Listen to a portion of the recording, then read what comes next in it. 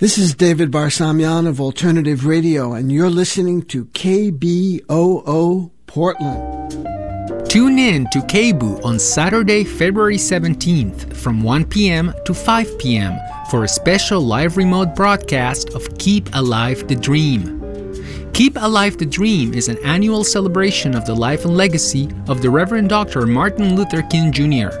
This year's event includes guest speakers and musical performances from the MLK All-Star Band, Eli Hardy, and more. Again, that's a special live broadcast of Keep Alive the Dream, Saturday, February 17th from 1 p.m. to 5 p.m. here on your community radio station, KBOO Portland.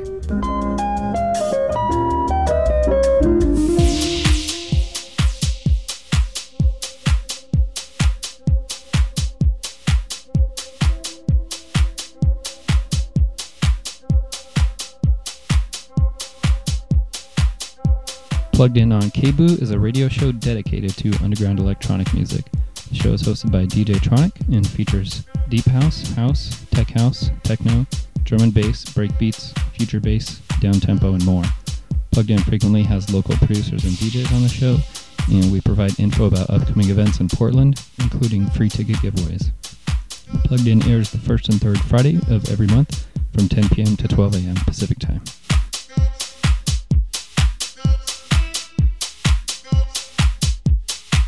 Hi, this is Dwight Yoakam, and you're listening to KBOO.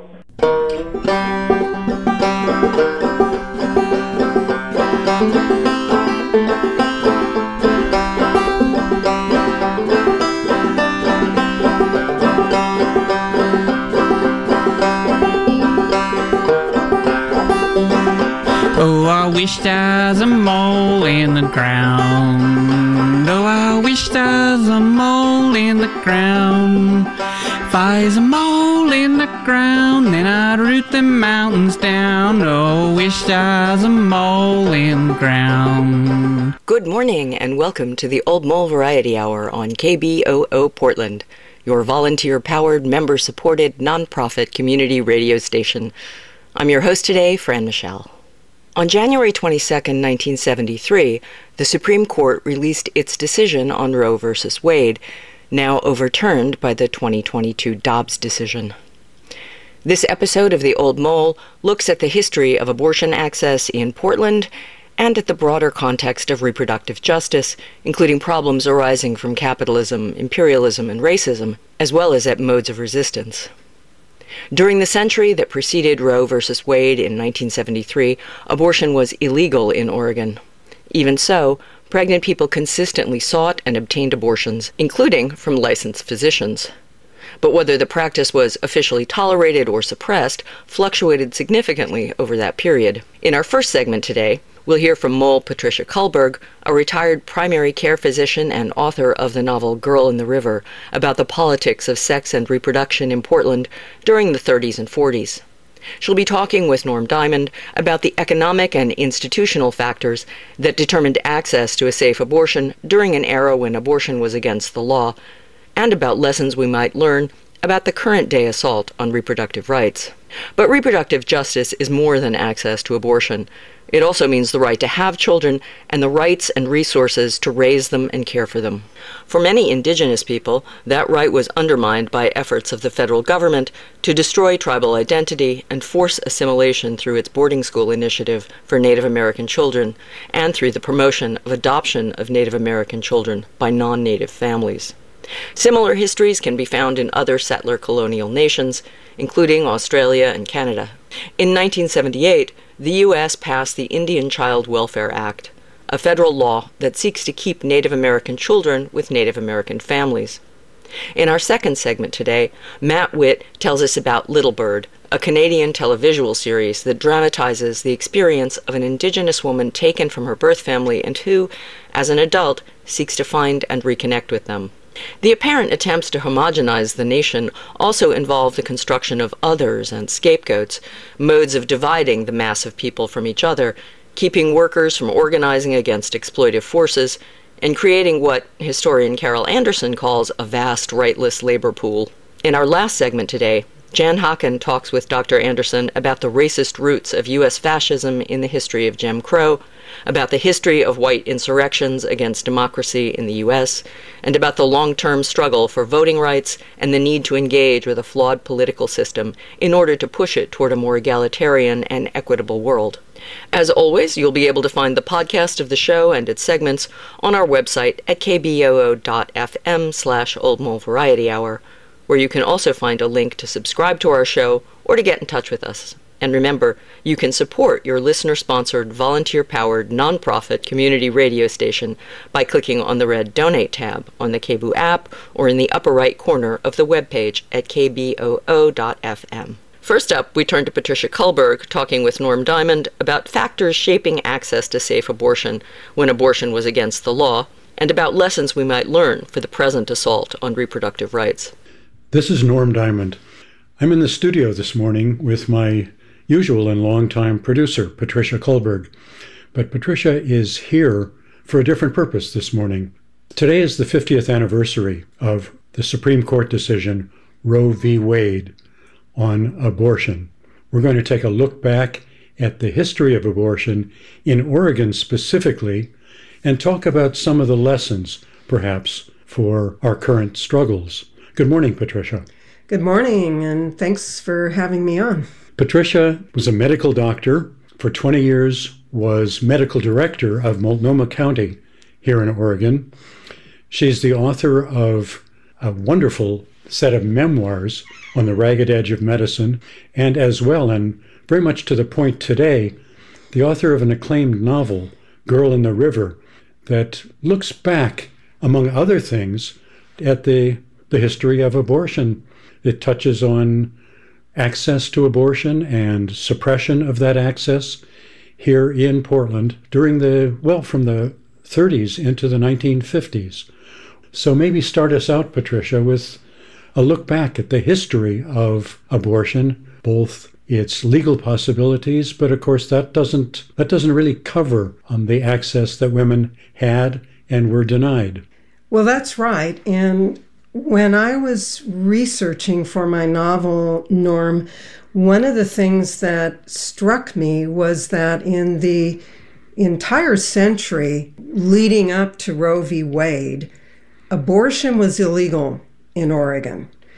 And during that whole time, however, women sought and got abortions, not only from lay providers, but also from licensed physicians.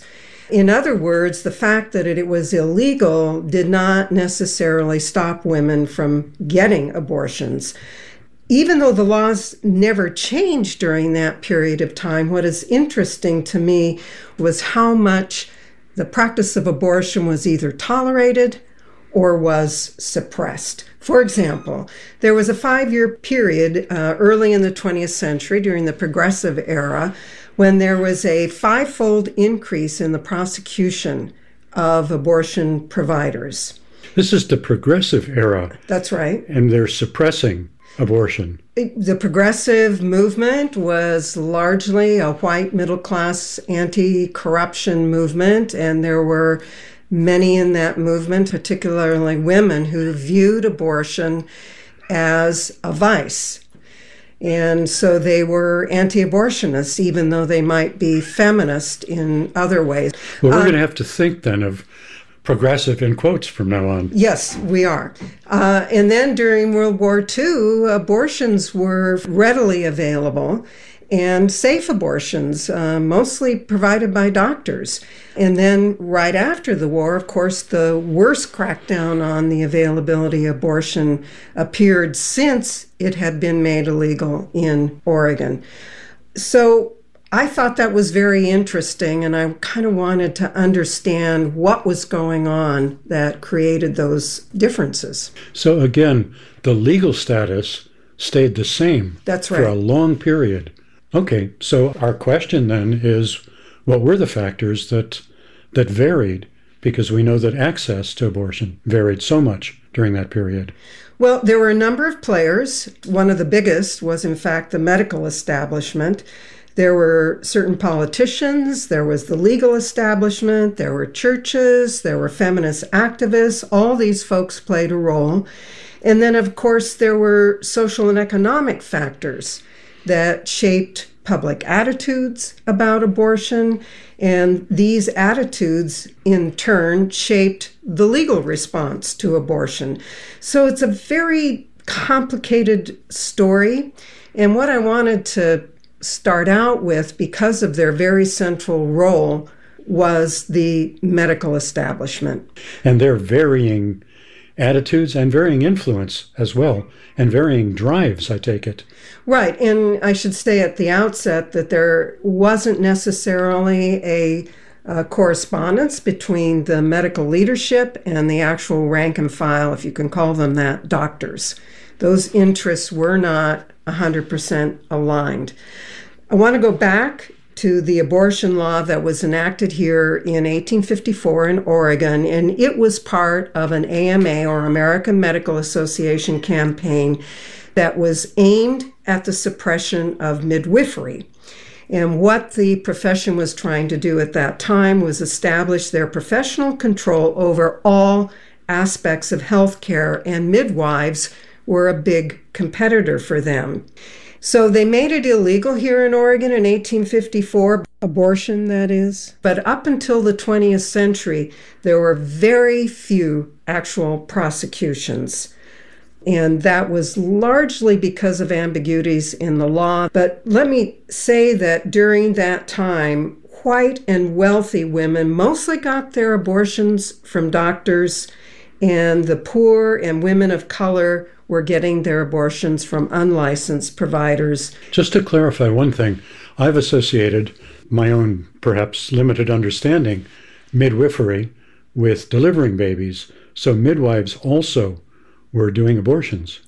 Oh yeah, they provided really the majority, back in the 19th century, the majority of reproductive care for women, even for wealthy women. And so they were the ones who were familiar with women's bodies, with instrumentation of women's bodies, and they were the ones that were intimate with women and were willing to provide those abortions.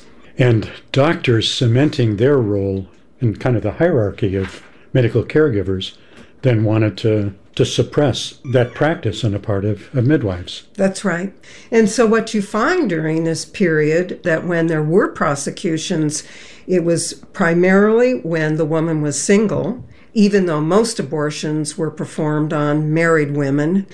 The prosecutions also focused almost exclusively on the unlicensed lay providers, not on doctors, and they also happened primarily when the woman died.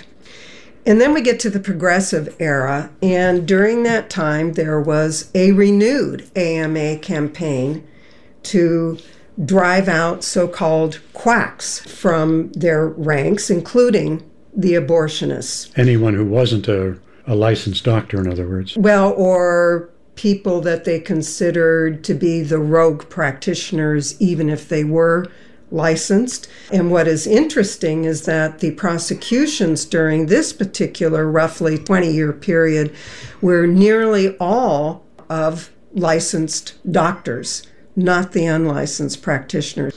The one other thing I want to mention during that era was the 1910 Flexner Report, and this was a very influential report that looked at the training and licensure and oversight of physicians that sought to professionalize the practice of medicine, and it very explicitly called for the banning of midwifery practice altogether.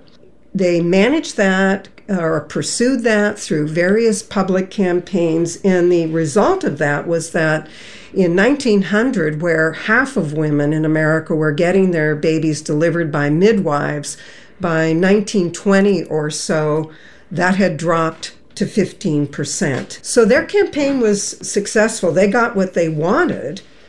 And so by the 1920s, organized medicine really wasn't so interested in suppressing abortion anymore. That's really interesting. So cementing their role, again, at the top of the hierarchy, doctors drew on both the criminal justice system and on public relations campaigns. Yeah, exactly. So, do you have a question? I mean, you can pursue the history, but I was going to ask about the response to all that and the role played, especially by feminists. Well, feminists played a big role. One of the early abortion providers in Portland was Marie Equi, who was allied with anarchist and labor interests in Portland, and she provided abortion services to poor women and working women, and she often provided them for free, and she was part of a small group of women physicians who were providing reproductive services for all women. And this kind of inaugurated what I think of as the golden age of abortion in Portland, when most of the abortions were being provided by skilled, licensed physicians. And it was a time during which those doctors were refining their techniques. The suction technique that is the standard in abortion care now was actually invented at that time by a Portland physician by the name of George Watts. The other thing that happened during that time is the expansion of the idea of a therapeutic exception, which had been written into the 1854 law, which meant that you could legally provide abortion if it threatened the woman's life. But during the 20s and 30s, this so-called therapeutic exception was expanded to include social factors, like if the woman had too many children, if she had an abusive husband, if she was too poor. So one consequence of that is that during that time, the complication rates from abortion dropped way down. And if you looked at the women who were hospitalized for complications related to abortion, 2/3 of them were women who had attempted to abort themselves. And the other third were primarily due to unlicensed providers. And so you had this kind of golden age of abortion, which continued until the post-war crackdown and the election of the mayor known as Dottie Dougard-Lee. So golden age, you're thinking of as defined in at least a couple of ways. One was access, but the other was the vast increase in safety of the medical procedure. Yeah. Mm-hmm. And Portland was a little unusual during that era in the very low numbers of complications of abortion and very low number of deaths from abortion. Okay, well, I know about Dottie Dougard-Lee and the access to abortion that she railed against, campaigned against, primarily from your novel. So, right. So fill us in. Before I talk too much about Dottie Dougard-Lee, I want to go back and pick up the story because there are some other women activists that fit into this story. And the first one I want to mention is a Dr. Esther Pohl, who was health officer for Multnomah County in 1907. And she was an important suffragist, but she was also one of those progressive era politicians who saw abortion as a vice that threatened the social order and the lives of poor women. And she was instrumental in one of the very first prosecutions of an abortionist who was responsible for the death of a 25-year-old woman back in the early 1900s. And then there were other physicians, women physicians, with a very different attitude about abortion, including Dr. Marie Equi, whom I mentioned before. But she and the group of women doctors that she was allied with, interestingly enough, were not very active in terms of promoting access to abortion rights because it really wasn't much of an issue in Portland. What they were mostly active around was to get birth control legalized. Now, birth control wasn't exactly illegal during that time. You could buy a condom and use it. But there were these Comstock laws that were passed in the 19th century, which outlawed the transport of any kind of pornographic material, which included any kind of birth control device across state lines. And as you can imagine, that really suppressed the access to birth control devices. So most feminists were involved in the campaigns to help legalize birth control. No one had much of a stake in suppressing abortion. And even the churches were more focused on anti-birth control activism, as was the medical profession, again, because they wanted to exercise control over all aspects of women's health. And if a woman could manage her reproductive interests through buying stuff at the local drugstore, the doctors lost control. This was through the Depression, of course, and the war years, when you can imagine for different reasons the demand for abortion was very high. And this is when Ruth Barnett comes on the scene, and she was trained by George Watts, the guy who invented the suction technique, and she became the premier abortionist of the Northwest, very flamboyant figure. During her roughly 4-decade career, provided something like 40,000 abortions and had no deaths during that time. She was a remarkable practitioner, extremely careful and skilled. And what I remember from the novel, which I assume was true to history, was that she also provided care gratis to people who couldn't afford. Women would come in, poor women, and she considered this an important service. Oh, yeah. And she would sometimes even go down into the seedier parts of town and provide abortions to prostitutes, which is a nice segue into the last thing that I want to talk about briefly, is the rise of organized crime during World War II. And in fact, we had a very corrupt mayor at that time, Earl Riley, and that in fact, was what brought Dottie Dogood Lee into power as an anti-corruption candidate. And she was the one who then orchestrated a crackdown on gambling, drug trafficking, bootlegging, prostitution, and eventually in 1951 started raiding the abortion providers. And this, of course, was in the context of the post-war pro-natalist views and the push to get women out of the workplace, back into the kitchens, back into the nurseries, producing babies. And that's what's meant by pro-natalist, of course, is producing more and more babies. So the consequence of that is that the licensed practitioners fled the field, abortion was pushed into the back alley, the complication rates soared, and then, of course, everyone kind of knows the history from there with the rise of feminism in the 1960s and the campaigns for abortion rights that eventually led up to Roe v. Wade. Okay, that's the history. Did you want to say anything more about the social economic factors? Well, I think they played out mostly during the Depression when women would be fired if they were pregnant. They were losing jobs at a greater rate than men. The marriage rate plummeted. People couldn't afford babies. And when women got pregnant, they very often just did not have the means to have another child. During the war, they didn't want to have babies because they wanted to go to work. And then after the war, of course, there was the push to produce more babies, get women out of the workplace. And so correlates very much with the crackdown on abortion. Okay, you've taken us to Roe v. Wade. Bring us to the present. What do we make of all that history? What's the significance of it? What are the lessons for now, this attempt again to put women back in the home and the kitchen? And I want to emphasize the fact that how safe and accessible abortion is does not coincide exactly with its legality, and that there are many more forces at play.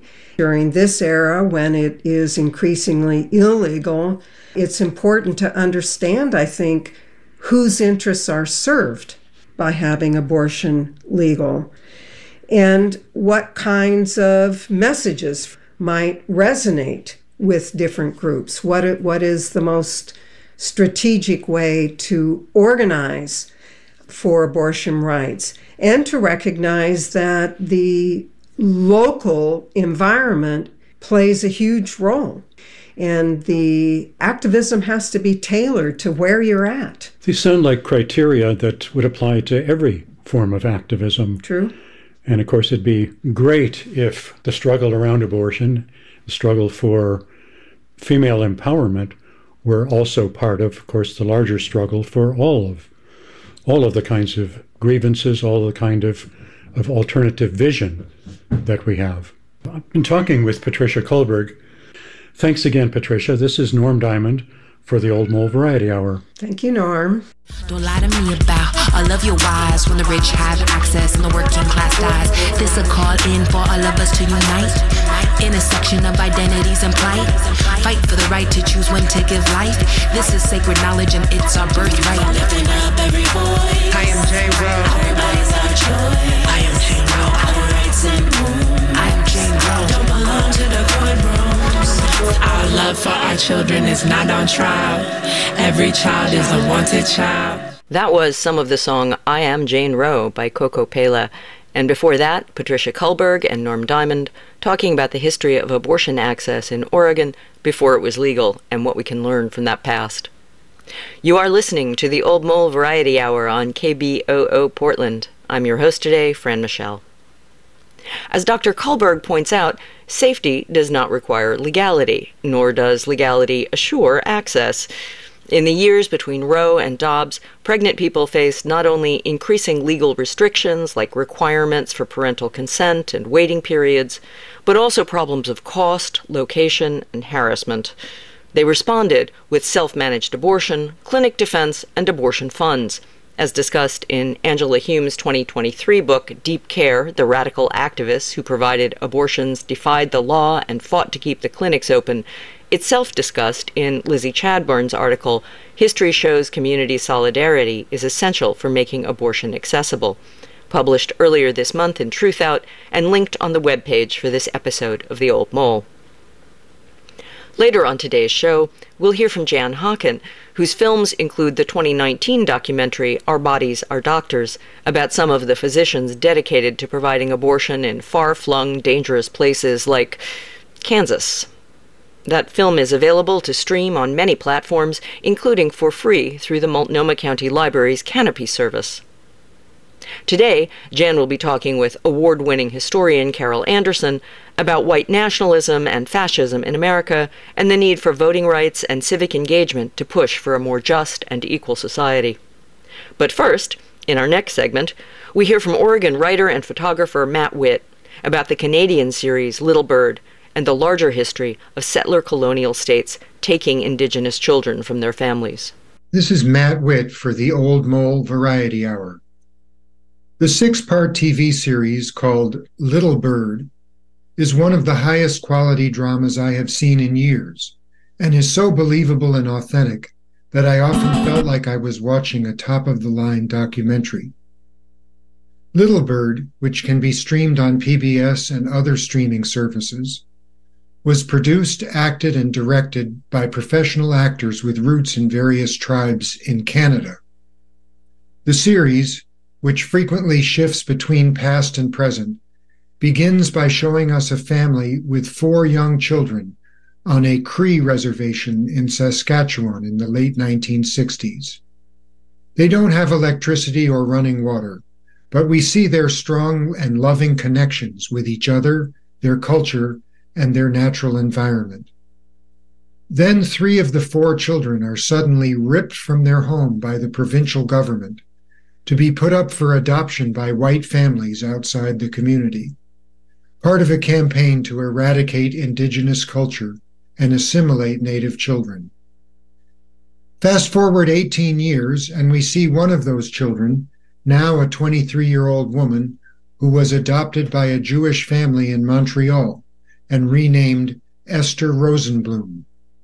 She has a loving adopted mother who lost her own family in the Holocaust.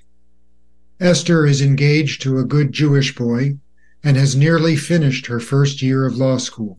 And yet, events prompt her to travel to Saskatchewan to learn how she came to be part of the Rosenblum family and to try to locate her birth parents and siblings. Few characters in this series are caricatures or stereotypes, and the viewer is as unsure as Esther is about what she is going to find. Did her parents willingly put her up for adoption? Are they still alive? Will Child Protective Services share information about her siblings? What kind of homes were those siblings sent to? And what kind of lives are they living now? What will happen to her relationship with her adoptive mother and her fiancé as more of the past is uncovered? And how will Esther Rosenblum, born Beijing Little Bird, figure out her own identity and where she belongs? I won't spoil the drama by telling you the answers to those questions, but I can tell you that the series draws on real events that began in the 1950s, in which provincial governments took thousands of Indigenous children from their families for adoption outside. Official reports many years later found that many of those children suffered severely without their communities, and some were beaten, sexually abused, or exploited for their labor. Worse yet, the problem still continues today. Government figures have shown that Indigenous children are at least 6 times as likely to be taken from their families as other children. And sadly, this phenomenon has occurred in the United States as well. A congressional committee found that from the 1950s to the 1970s, more than 1/3 of all Indigenous children were removed from their homes. In 1978, Congress finally passed the Indian Child Welfare Act, designed to give tribal families more rights and to make it more likely that children who are placed in foster care remain in their own extended families or communities. That law was challenged before the U.S. Supreme Court just last year, and while a limited ruling left it in place for now, some justices signaled that they could find in a future case that the law discriminates against non-Indigenous families looking for children to adopt. In fact, Justices Clarence Thomas and Samuel Alito were ready to overturn the law now. According to Alito, Congress, quote, does not have the power to sacrifice the best interests of vulnerable children to promote the interests of the tribes in maintaining membership, end quote. There may be more legal maneuvering ahead, but in the meantime, Supreme Court justices and other Americans ought to watch the series called Little Bird and see what separating families and communities means in human terms. Even for those of us who thought they knew something about this before, Little Bird is a riveting experience that is not soon forgotten.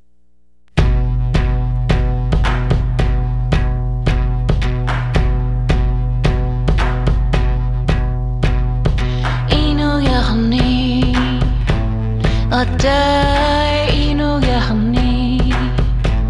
Adaino Yahatai Inolani Ali Ali Inonelali Sugami Ligona Pakayang Ilangan Ulavit sa siyami Gumalaw si Manginakit Piusang Minalia Tut sa Trinali Inolani Ali You just heard some of Canadian First Nation singer Elisa Pia singing Inuniaravit from her album Inuktitut, which consists of covers of popular songs translated into Inuit. That one was a translation of Born to Be Alive, originally recorded in 1978 by Patrick Hernandez. Before that, you heard Matt Witt recommending the Canadian series Little Bird, which dramatizes the experience and consequences of Canada's policies of removing Native children from their families and placing them with non-Indigenous families. You are listening to the Old Mole Variety Hour on KBOO Portland. I'm Fran Michelle. You'll be able to find this show, its individual segments, and links to more information about each by visiting the website kboo.fm/Old Mole Variety Hour. As Matt noted, what the Supreme Court giveth, the Supreme Court can taketh away.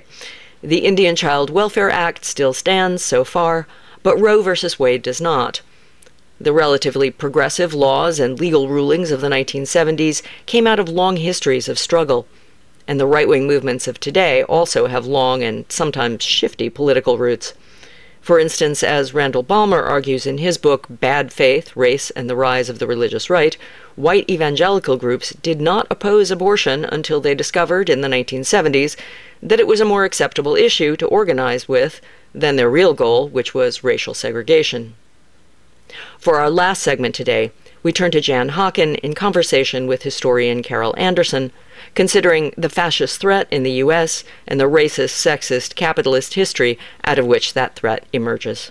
Welcome to KBOO, Dr. Carol Anderson. Thank you so much for having me. You are professor of African American Studies at Emory University and the author of 5 books, including White Rage, The Unspoken Truth of Our Racial Divide, which won the 2016 National Book Critics Circle Award for criticism.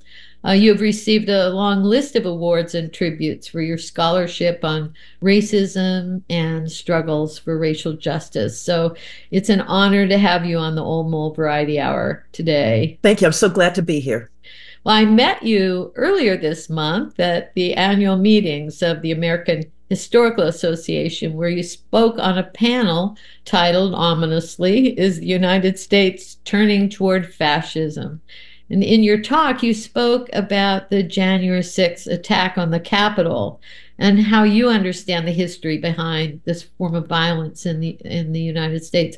Can we start there with your analysis of January 6th and then how you approached that day, some call this horrific, unprecedented day of violence on the Capitol, through the lens of history? I see the January 6th insurrection as being part of a long history of anti-Black violence, a history and a fear of a multiracial democracy, a fear of African Americans asserting and deploying their citizenship rights, their right to vote, for instance. And you hear, when you think about the language we heard moving up to January 6th, we heard about this big lie of this stolen election, right? But where did they identify the theft is coming from? They said they stole the election in Atlanta. They stole it in Philadelphia. They stole it in Detroit. They stole it in Milwaukee. And so they're identifying these cities that have sizable Black populations. And those Black populations are the ones that they say committed the theft. They stole something precious and valuable from hardworking Americans. And Americans in that language is coded white. So you have these Black people as thieves. And so Black and criminality has been something that has been ongoing in this nation in terms of linking those two things together. And so they stole the election. These Black people stole the election. So when you have a Rudy Giuliani talking about these two poll workers in Fulton County, Georgia, which in Fulton County is Atlanta, and he's describing these women who were civic workers, right? Doing civic engagement, really trying to do the work of democracy. He describes them as basically passing around ballots as if it was cocaine and heroin, describing these women as drug dealers. Again, you begin to get that kind of linkage of Blackness with criminality. And so what you saw then was an overwhelmingly white mob attack the Capitol to take our country back. And that was to take it back from those people who stole the election from us, who stole democracy from us. And so the root of racism, the root of white supremacy, and the fear of a viable, functioning, multiracial democracy is foundational to me to understand what January 6th was about. So part of the panel that you were part of took up this question of fascism. And of course, you have a bunch of historians at all these panels. Half of the talk is defining your terms. Right. Of course, fascism has been around for a very long time as a slur to slap on your opponents. How do you see this as part of, and I think the idea of turning toward fascism or turning fascist, some say it's better to use an adjective, downplays the longer history of fascist organized groups as well as fascistic movements. How do you see January 6th in the context of questions now about fascism in the United States or the turn toward fascistic movements? I see it again as part and parcel of this larger fear of African Americans asserting and deploying their citizenship rights. And so we saw that it is a reverence towards violence and a willingness to use violence. This is part of what we saw in the rise of Jim Crow, when you had sizable Black populations in these southern states and the fear that these Black men, because at the time only men could vote, that these Black men would basically, you would have what they called Negro domination, that these Black men would take over these governments. And so one of the ways to get at that was through violence. Another key element in this was to have respected leaders in society championing this violence and identifying African Americans as the enemy. So when you have a Trump say that he is going to send his followers to Atlanta, to Philadelphia, and to Detroit to guard the vote, that is, again, identifying those cities where the vote needs to be guarded by his followers. And then you also have the willingness to bend the law, so that the law, you don't have the rule of law, but what you have is the law being deployed against certain people, against the people who have been identified as the enemy, and allowing that law to just overlook the violence that is raining down on Black folk. So when you have these lynchings, when you have these massacres, when you have these ethnic cleansings, where you have entire Black communities wiped out, you don't have the law coming in saying, we're going to hold you accountable for this. And so you get the lack of accountability. So you get the shredding of the rule of law. You get the heralding of violence. You get political leaders identifying who is the enemy, and that enemy is often racialized. You also have this what happened in the rise of Jim Crow, the reframing of education. So history is no longer really history. History is deployed in ways that whitewashes it, so that you get that slavery was a benevolent institution, and that the Negroes were happy when they were enslaved. And you get the lost cause, that it wasn't that the South attacked the United States to destroy the United States of America in order to maintain slavery. It's a certain kind of nostalgia. Yes, it's a nostalgia for what they call the good old days. And it was the good old days of racial oppression. It was the good old days of slavery. It was the good old days where, I go where Archie Bunker goes, where girls were girls and men were men. So everybody knew their their place. It was about what is your place. And so it is about a racial hierarchy and also a gendered hierarchy. And so that is what we had during the rise of Jim Crow, because we also had a coup during that era. In 1898 in Wilmington, North Carolina, there was a government, a multiracial government that was voted in. So this is a democratic government, small d, a democratic government voted in by the people. White supremacists hated this government. They were angered that Black men had power, and they were angered that there were white folks who believed that Black people should have power, should have political power, should have a say in the way the government is run. And so they staged a coup. They said, we are going to choke Cape Fear with the carcasses of these Black folk. About 60 African Americans were wiped out in this coup. And then the mob rolled in and then took over the government. They basically told the chief of police to leave, they told the mayor to leave, and they told the city councilman to leave. Basically, get on a train and get out of here or we'll kill you too. That's a coup. And then when you have the governor of North Carolina looking at them going, hello, Mr. Mayor, as if the coup did not happen, as if these weren't people who had just usurped the power and the authority of a democratic elected government, but treated them as if they were legitimate. That is also part of the way that this works. You talk about backlash in some of your work, and it's a term that it's become kind of an all-purpose idiom that can be a very discouraging term, that every progressive movement, you had the backlash against second wave feminism, the Black Lives Matter movement was followed by, a predictable right-wing backlash, as predictable as the sunrise. And that's part of, as I understand it, the subtitle of your book, The Unspoken Truth of Our Racial Divide, and the question of who's really angry and who's, Black people are often cast, why are you so angry? Well, who's really angry? Right. But does this idea of a backlash against the gains and progress of people of color or the oppressed in general, is that potentially cancel out any notion of, Martin Luther King's historical arc toward justice? How do you see that? Because I think that can be discouraging for young actives. Say whatever, it's a Sisyphus kind of situation. Wherever we make gains, we'll be pushed back. Okay, so let me phrase it in terms of the alternative. You've got an oppressive system and you don't fight back. You don't resist. You just acquiesce to it. How is that any better? How is that any better to basically cede your soul that way, to cede your power, to cede your future? And I mean CEDE, as in give up. So resistance is the way that we get better, that we get closer to that moral arc of the universe. And this is what we're seeing. To me, the history of America is the history of an aspirational nation. We hold these truths to be self-evident. And that history is the way that people have fought all along to make that aspiration real. Part of the problem is that we have some politicians who try to treat that aspiration as an achievement, as if we're already there. And so when they treat it as an achievement, when folks say Black Lives Matter, or when women say we've got reproductive rights, they're like, why are you belly aching? Why are you complaining? You're always complaining. It's never enough for you. It's never enough.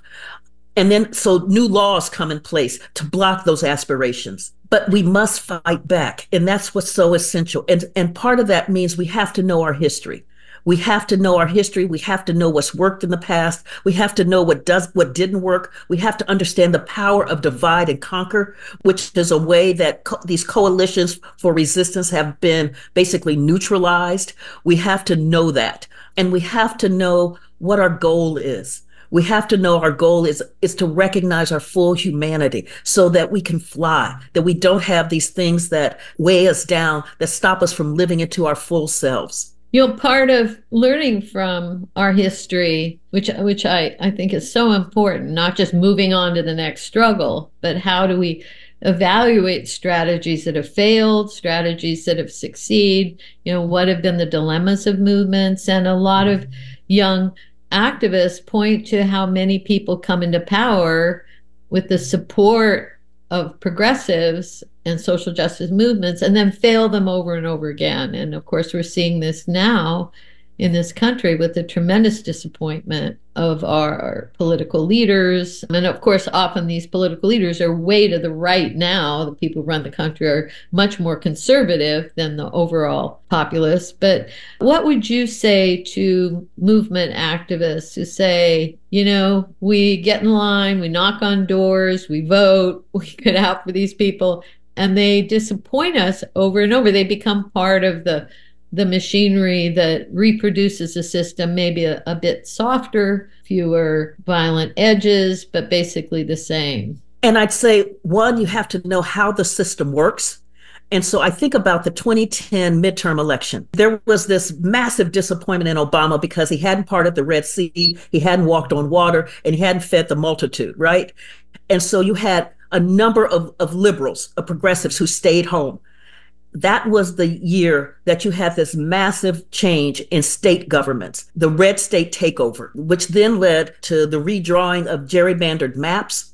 And it led to in the state capitals, you had this legislation coming through that was about voter suppression, that was about really heightened ending reproductive rights, and about loosening up gun laws. All of the things that progressives say, and about basically trying to weaken legislation dealing with environmental protections and basically allowing climate change to run rampant. That happens. This is what happens when we stay home, because these are folks, because of the way they drew the maps, that we can't get to them regularly via voting. But if we hadn't stayed home, we would have had a very different kind of circumstance. We would have had very different kinds of leaders in power, leaders you can get to, leaders you can negotiate with. And hold accountable. And that you can hold accountable. And so much of what we did in the 2010 decade and what we're doing right now is we're fighting a rear guard action because we stayed home, because we didn't get everything that we wanted by 2010, without really looking at the kind of system that was set up to make it doggone near impossible for Obama to part the Red Sea. So when you have basically a Senate that says, we're going to make sure he's a one-term president, so we're going to obstruct.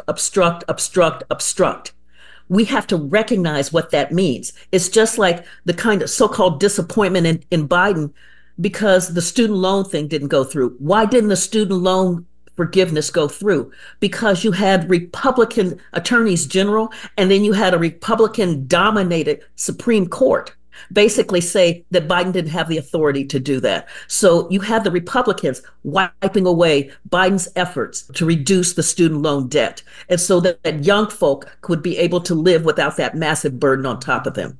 I mean, so this is part of what we have to understand.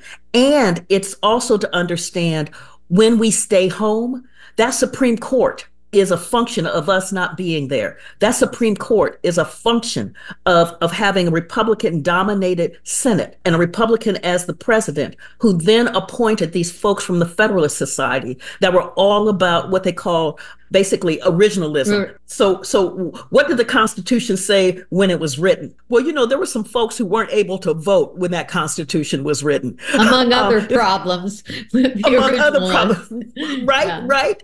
And so it is understanding how this system works, and it is really engaging with it. When we take our ducks and go home, really bad things happen. So look at the trauma of the Dobbs decision. Look at the trauma of the Shelby County v. Holder decision, which then led to a wave of voter suppression laws. So those voter suppression laws were in place in 2016. And that is how Donald Trump won. Black voter turnout went down by 7% in that election. You're not only talking about, as I understand you, getting out and voting on election day, as important as that is, but a broader voting rights social movement campaign and organizing as communities and movements that envision a different world and are refused to be intimidated by these fascists or whatever you want to call them. Exactly. And so it means then knowing what legislation is coming through. It means contacting your representatives. It means knowing what's happening at your school board when they're trying to ban books on Roberto Clemente, ban books on Anne Frank, ban books on Ruby Bridges, banning books. It's like they're really trying to recreate the good old days, and I put those in air quotes, of Nazi Germany in so many ways, where you have this racial hierarchy, where you have this anti-immigrant, really vicious bias, where you have this sense of gendered hierarchy, where you've got patriarchy just dominating the system, where you have a love of militarism that sees violence as cleansing, where you have basically a racial ideology that sees the nation, the white nation, as pure, and that anybody else poisons the blood of that nation. That's the longing for the bad old days. There are a lot of anxieties and defenses holding that whole worldview together. And I suppose the other side of the story that you address in your own work is that there's another way, another vision of history, and another way of looking at America as a project and a history that's been produced by people of color, by workers, by the labor movement, by women, and that there are histories to claim and a different vision of the future that we have to fight for. And I appreciate your fighting for that different world. And you're saying, don't give up. Don't give up. And it's worth it. It's worth it. If you begin to think about what it looks like when we don't engage, when you think about what it looks like, because over centuries we have engaged. And this is what has opened up this nation. And this is what the backlash really is about. This is what the fight is about. It is about a different vision of America. So there is that vision that most of us have of a vibrant, multiracial, multilingual, multi-religious, multi-ethnic nation. And then there is that other vision, that Trumpian vision, that is what I call a Herrenvolk democracy, where you have the veneer of a democracy. But it is about having this vast, rightless labor pool that generates enormous resources.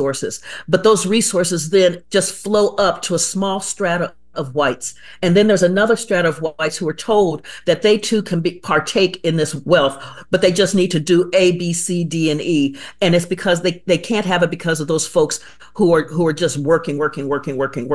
So that vast rightless labor pool is what you hear when you hear we've got too many regulations, when you hear them trying to lower the age for child labor. Vast rightless labor pool generating enormous resources that goes up to a small strata of Americans. It's a very impoverished worldview. Yes, and it's a world that does enormous damage, where when you think about what could happen if you could get a quality education regardless of your zip code. Wow.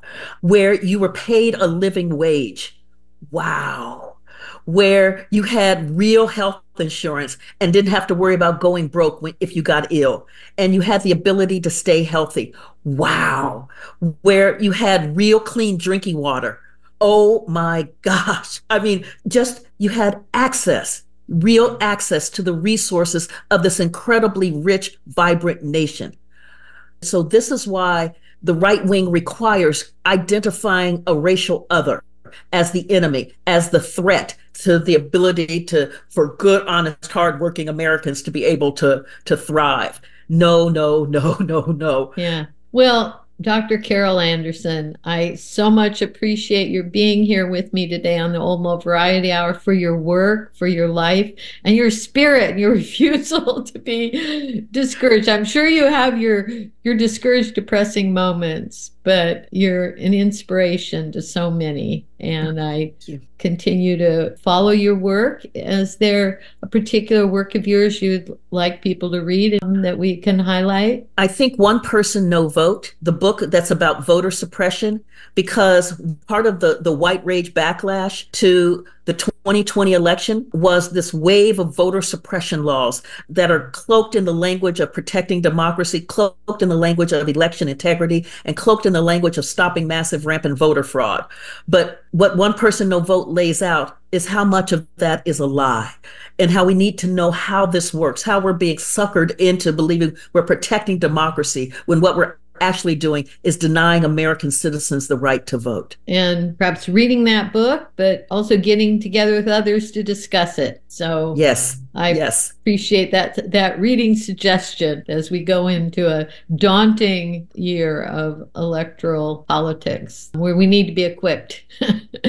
Yes, we need to be equipped. And so we need to know, this is the power of history. We need to know what happened. So when folks are telling us a lie, we can say, that's not how that went down. No, XYZ happened, actually. Thank you so much for being with me today on the Old Mole Variety Hour here on KBOO, Dr. Carol Anderson. And thank you so much for having me. El amigo de todo, no amigo de nadie. Cántalo suave. Cómo se hace la clave y el paso y la llave para que todo esto se acabe. Todo se cae, todo se sabe. Irak, Haití, Chile combate a liberar este mundo completo si tocan a uno. Tocan el pueblo. Internacionalista, anticolonialista, contra dominación, antifascista. Internacionalista, anticolonialista, contra dominación. That was Anna Tijoux performing Antifa Dance, and before that, Jan Hawken and Carol Anderson discussing fascism, white nationalism, and U.S. history. You have been listening to the Old Mole Variety Hour on KBOO Portland. As always, you can find the whole show and its segments with additional links and information at kboo.fm/Old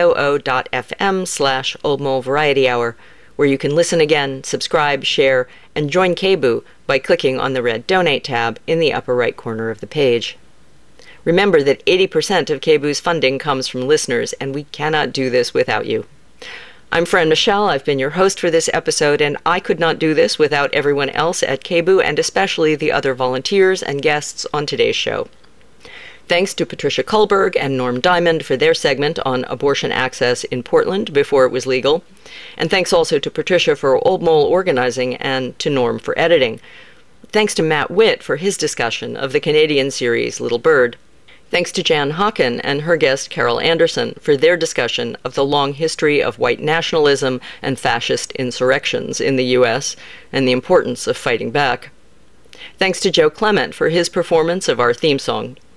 Thanks to all the staff, volunteers, and listener members of KBOO. The Old Mole will be back next Monday with more news, views, reviews, and interviews from the Mole's grounds roots perspective. We'll go out with Anna Tijoux singing Antipatriarcha.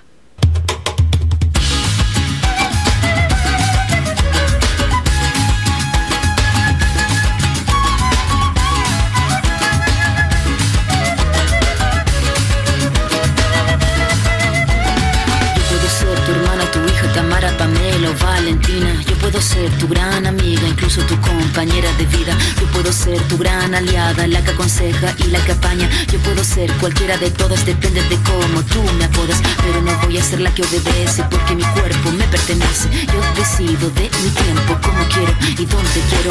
Independiente yo nací, independiente decidí. Yo no camino detrás de ti, yo camino de la para ti. Tú no me vas a humillar.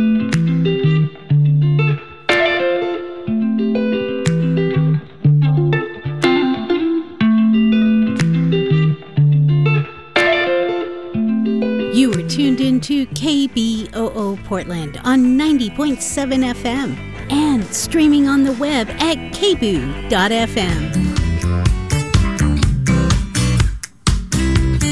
Hey KBOO listeners, KBOO cut through the clouds during our end-of-year campaign thanks to support from listeners like you. When we meet our campaign goals, we can continue to bring you colorful, radiant rays of radio. Thank you, and keep tuning in for unique music, cutting-edge news, and transformative public affairs on the airwaves.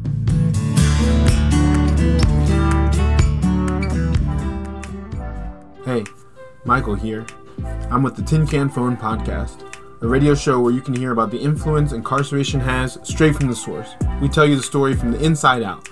So make sure to check us out on KBOO Community Radio every first Tuesday at 10 a.m. Hi, this is Peter Himmelman. You're listening to KBOO Community Radio 90.